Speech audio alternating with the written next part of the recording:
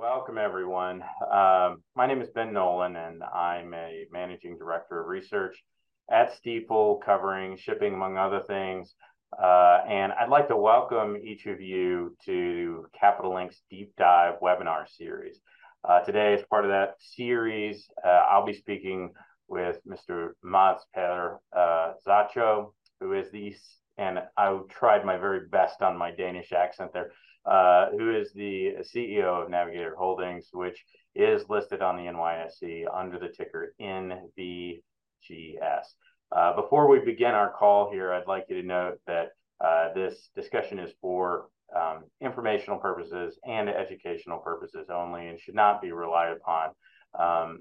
The things that we talk about do not constitute an offer to buy or sell securities or investments or investment advice of any kind. So got rid of our disclosures there. Mods, I like to think that at least part of my job is to be a storyteller. And so I thought that would be an interesting way to go about doing this. Let's tell the Navigator story, if we could, from how things began to where we are now, and then how you see things into the future. So if we could maybe frame in for us, what does Navigator do? What are the kinds of things that you move? And then we'll go from there. Thanks a lot. Sounds great, Ben. Look forward to that. Yeah. So maybe if I just start out by telling just a little bit about what we do. Navigator Gas is a shipping company. We have 56 gas tanker vessels that are trading globally today. They're on average about 160 meters long. They carry chilled and compressed gas that is put into large containers to stay liquefied when we do the transportation for them. So it could be gases like propane, for instance, that all from your barbecue back home. It's used for cooking and for heating as well. So it's an important global commodity and energy source. So that's one of the types of commodities that we're transporting. Another one is ammonia. Ammonia is used for the production of fertilizers. So it's a really important building block for the global food industry. And it's produced from natural gas, and it's made to a great extent that gas from North America, from other places around the world with large gas reserves. We also transport petrochemical gases, like, for instance, ethylene, which is a building block that is used for products like plastics and other industrial components, and something that you'll find in pretty much all consumer goods around the world. So we're really transporting, you could say, the building blocks for the world as we know it, in terms of energy, consumer products, and other things. But of course, early on in the total supply chain. And if I could just flesh that out just a bit before we get into the history part of things. You guys primarily have handy size, although there's a variety there, but mostly semi-refrigerated vessels. Can you maybe explain what that is and how it's different than other types of gas carriers? Yeah, so the handy sizes and the mid sizes, the ones we have, they typically have a total capacity for transportation of about 20 to 40,000 cubic meters of chilled and compressed gas. So it's a mid-size, or most people that see our ships will say they're pretty big ships, but they're types of ships that are both bigger and smaller. We have the technology on board that we can both compress and chill the products and keep them that way. And that means that a number of different types of gases are transported. Pretty much all gases except natural gas, which go on another type of ships called LNG carriers. But we transport the likes of, as I said, LPG, ammonia, ethylene, butadiene, and other petrochemical gases and they all have different characteristics and need different combinations of temperature and compression, and that's what our versatile fleet is designed for, that they can pretty much handle all those different types of gases and be transported efficiently on our ships. Great. So now let's talk a little bit about the history and the background of the company. I've been around it for, gosh, probably 15 years, but maybe can you tell us a little bit of the story about how Navigator came to be where it is today? There Yeah. are two really large shareholders. Maybe if you could give a little background on that as well. Yeah, exactly. So we are about 25 years old. We've been in the business for about 25 years and built some of the first ethylene capable vessels in the handy-size segment. That was way back in the late 90s, and since then the company has gradually evolved through a couple of new buildings, but more importantly through consolidation of the sector by taking on competitors or vessels that were second-hand vessels that were made for sale. Quite importantly, over the last few years, we've done some major mergers and also vessel acquisitions. We did just this year. We took over 5 modern ethylene-capable ships in the handy-size segment from Greater Bay. We made a joint venture. So here consolidated 5 ships into our fleet. And just less than 2 years ago, we merged with what was then Ultra Gas and took us to our current capacity of 56 fleet ships. So pretty much 20 vessels coming on board over the last 2 years to make what Navigator is today. So it's been a gradual growth, consolidation through those 25 years that have created what the company is today. So we are a growing company, and we expect to be continuing that. It means also that with the consolidation that we have done, that we now have 2 large shareholders. One is called UltraNav. It's owned by the Chilean Van Appen family. They hold just below 30% of our shares. And we also have BW, which is a Singaporean Somin family, also just below 30%. And they together, you could say, are the biggest shareholders that we have. They're 2 of the most respected shipping families there is, with traces back for many decades. And they are now both diversified shipping conglomerates that have a very, very strong track record in corporate governance. So they are, of course, a major asset to Navigator as a company to have such strong ownership in our company. What I should mention perhaps here, and I think it's important, is that we have a majority of independent board directors. So it means that the interest of the minority shareholders are really, really well looked after. So even though that both UltraNav and BW have members on the board, it is the majority that are independent shareholders. Our chairman today is Dag Van Appen. He represents the Van Appen family. So also there is some gain to the company that we can use all his shipping experience for our own growth and development. All right, very good, thank you. That independence is important, so I'm glad you brought that out. One of the things that really differentiates Navigator historically, at least in the last several years, is most of the public shipping companies that investors are familiar with are shipping companies exclusively. You guys have done something that is a bit different in that you've branched out into the onshore portion of the transportation of gases here, and that you have a quite large joint venture to export or as an export terminal in ethylene. Can you maybe talk through that, the history of that, the thinking behind it, and what it is? Yeah, no, we have a 50% joint venture together with Enterprise, and that's a very important and strategic asset that we are very, very pleased with, and that operates very well. It's Enterprise, as you know it's one of the major pipeline owner-operators in the US, and we're an international shipping company. So it's really connecting, you could say, our respective supply chains and also our competencies in a great way in our joint venture. So we have, I guess we are good add-ons to their domestic US expertise. So we're both happy with that. It has worked very well. It was thought or it was designed back in 17-18. The construction was completed in 2019, and pretty much quickly into 2020, the terminal has been running at pretty much full capacity for that period of time.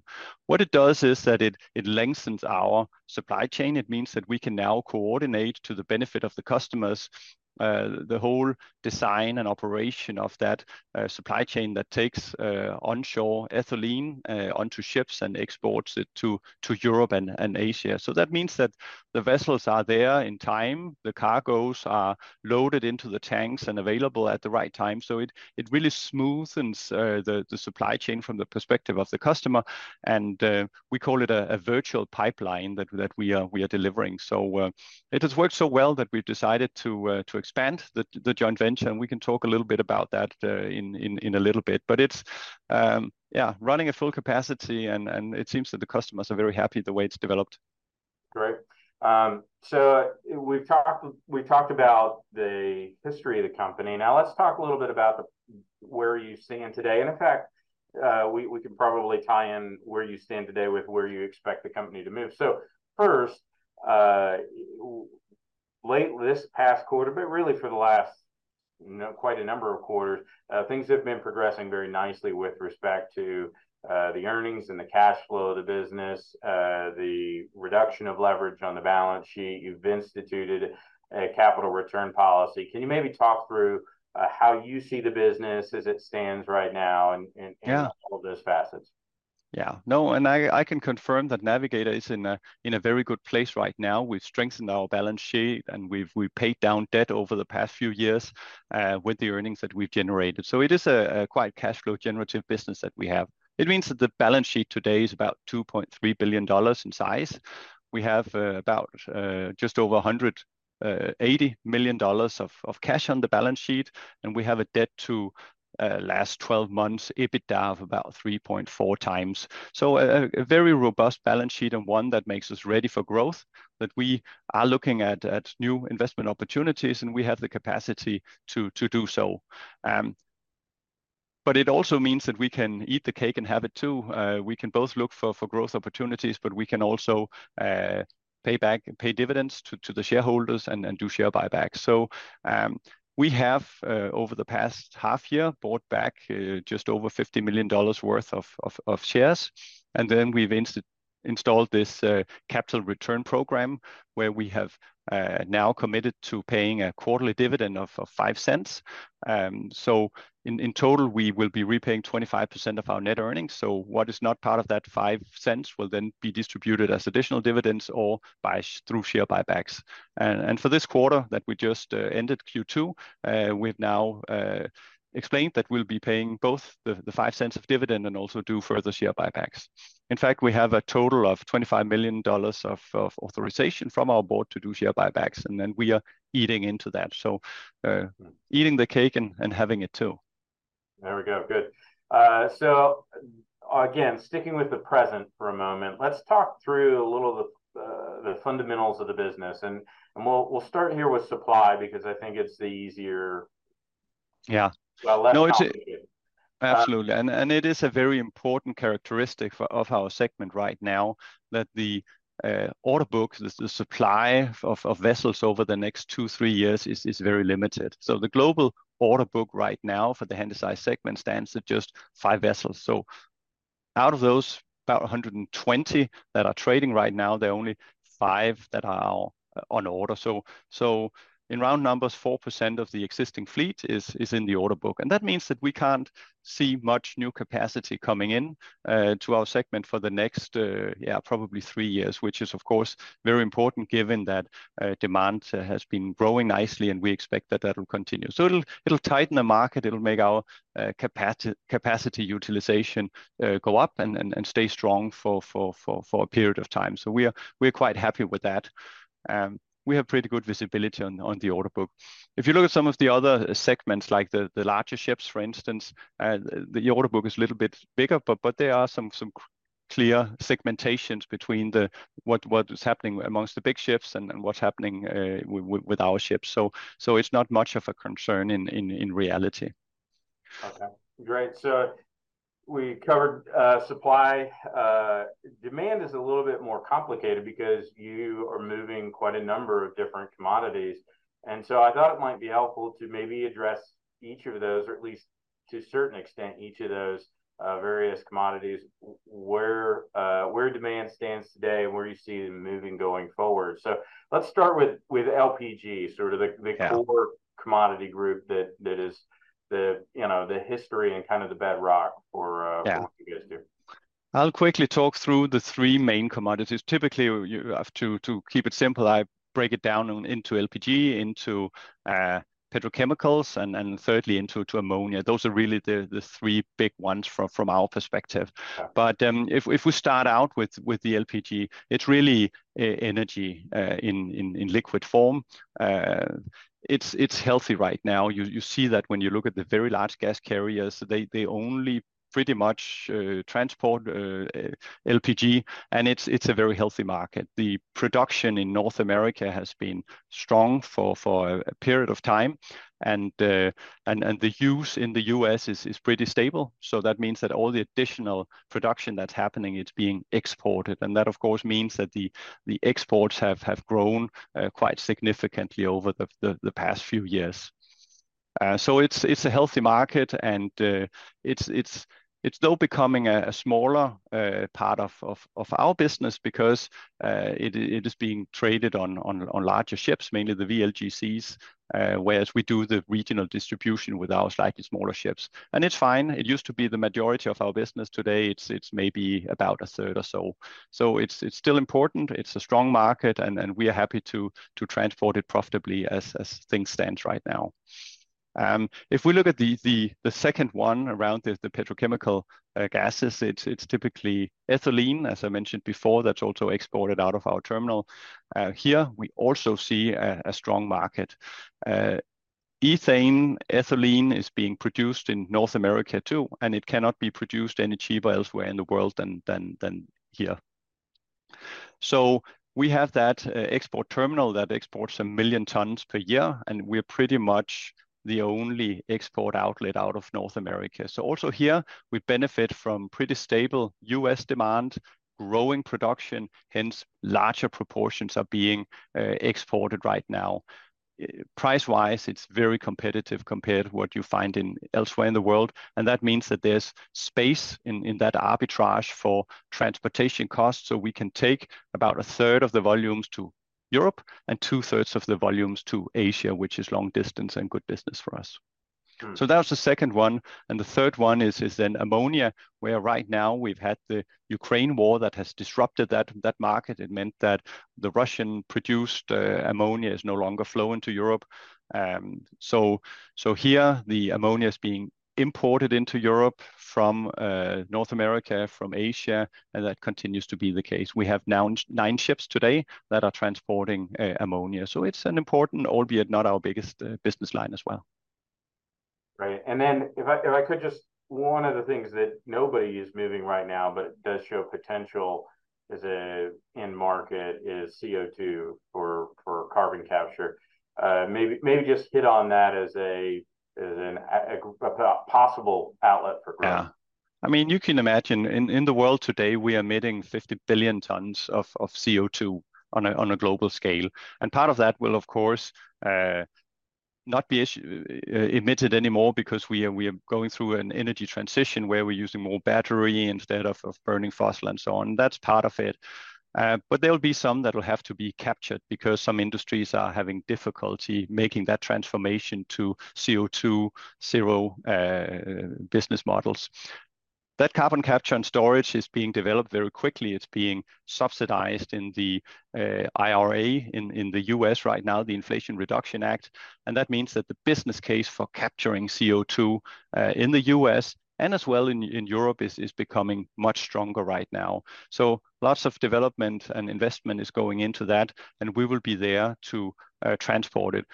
Some will be using pipelines for it. That will be economical for large volumes and short distances, but there will also be some that need the flexibility that we as shippers can provide. So we will over time be building CO2 carriers that take CO2 from an emitter to maybe an depleted oil field somewhere in the North Sea or somewhere else to re-inject it back into the seabed for underground storage. That's going to be an important business for us, and literally millions of tons will be transported by ship in just a couple of years. Right. Sounds like an interesting opportunity. I did want to sort of loop back to one of the other growth opportunities that you talked about on the ethylene side, and touch on that terminal expansion that you mentioned earlier. Can you maybe explain what's going on there, and how you think, how people should think about the ethylene terminal going forward? Yeah, as we talked about just before, the capacity of the existing terminal is 1 million tons. It's pretty much all that's being exported out of North America by ship, and we have that in the 50-50 joint venture. But it also means that we are kind of sold out for the next couple of years, and if we are to ensure that more ethylene can be exported out of North America, we had to expand that joint venture together with Enterprise, and we are right in the middle of doing that. We will expand it such that there'll be an addition of at least 55% on top of the existing, but maybe all the way up to 200% on top of the existing. And this is what we call a flex train, where some of the existing ethane chilling capacity that Enterprise owns, that can be used from time to time for ethylene chilling and export as well. So whenever it's not used for ethane, we use it for ethylene, and that means that the export volumes can grow by as much as 200%. It's a very exciting project that we have here. We will be investing Navigator about $125 million between now and Q4 next year. So it's pretty much in a year's time that expansion will have been completed, where we will start exporting those additional volumes out, and where we have finalized that capex investment that we are in the first innings of doing right now. So very exciting. We are right now negotiating with the customers about offtake contracts, because like the existing customer relationship we have with the existing terminal, there'll be offtake contracts that will have some structure that resembles take or pay, where there'll be some payment even if the customer doesn't need to take the volumes, which provides a very secure cash flow for the joint venture. Interesting. So jumping off of that ethylene export terminal, again, you guys are one of the only, at least publicly traded companies, that has combined the onshore infrastructure with the shipping aspect of what you do. Yes. And your ships are unique, and so to me at least it makes sense that those combinations should exist. However, it sounds, given our what you guys have said in the past, that this is not necessarily a one-off event, that there might be other opportunities, which, if you think about things like CO2, which is really in its infancy, it probably does need that virtual pipeline dynamic like you were talking about, and there probably are many opportunities to work with people to maybe develop that. The same could be true of ammonia, where you have green and blue ammonia development that will need new export infrastructure, and there's other I assume there are other petrochemical gas opportunities as well.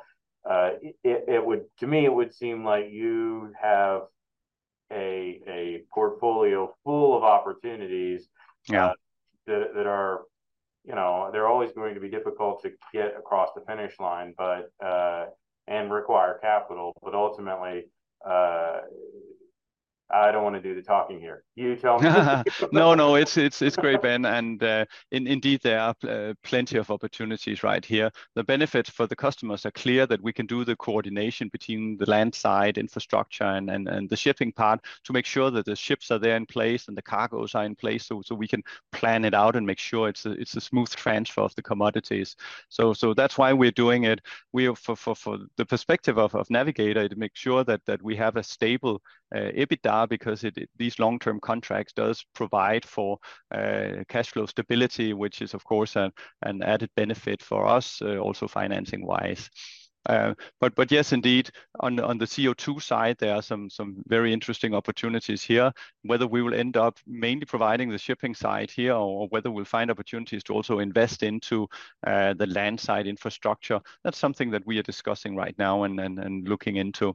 On the ammonia side, the green and blue ammonia, so that is produced either from solar and wind, or from like today, LNG, but with carbon capture and storage added to it, those volumes are going to multiply, because today that ammonia that's being produced is only used for fertilizer. Going forward, it will be used also for marine fuel, for energy in power plants, and a number of other things. So the production and export of ammonia is going to grow very significantly. And here we'll be looking to make similar supply chain investments as we've done on the ethylene terminal, so that we can make sure that it's a smooth and seamless transfer of commodities between the production facilities and to the customers. So we are quite eagerly exploring that with our business partners, and I hope that it'll be growing part of our total EBITDA. Let's say if that's a quarter or a third of our total cash flow that comes from infrastructure-like investments, I'd be a very happy man. So we're running a little out of time here, but that's good, because this is my last and sort of most important question for you. You talked about the infrastructure side. We talked about the shipping. You're the CEO. By the end of this decade, if things go to plan for you, what does Navigator look like? What do you envision the company being in 7 years? Yeah, and maybe here I'll just point to 5 things. One is that we will be the leading gas tanker owner operator in the handy-size and mid-size segment. So with a modern, efficient fleet. So pretty much as today, growing with the market and making sure that we are one of the key player in our segment. Secondly, as I just mentioned, we'll have a larger infrastructure component to our total portfolio. So expanding Morgan's Point, our ethylene export terminal, as mentioned, but also adding similar structures for ammonia. So it becomes, let's say a quarter to a third of our EBITDA. Thirdly, I envisage that Navigator will be transporting about a third of non-fossil cargoes at the time, either as green blue ammonia, CO2 or similar. So we'll be sustainable in the way that we will transfer from today, where we are mainly transporting fossil commodities, to having a large proportion that is also going beyond the energy transition and zero carbon. Fourthly, we will be investing and spending a lot of time on energy efficiency in our fleet right now. So our aim is to be the leader in our segment on efficiency, so that we are on track towards having a zero emission fleet at the time of 2050. And then lastly, that will be amongst the top three of all US listed shipping companies when it comes to sustainability and corporate governance. We really want to be a lighthouse here in making sure that we have the best corporate governance and we have a sustainable business portfolio that others can look to and say, we want to copy that.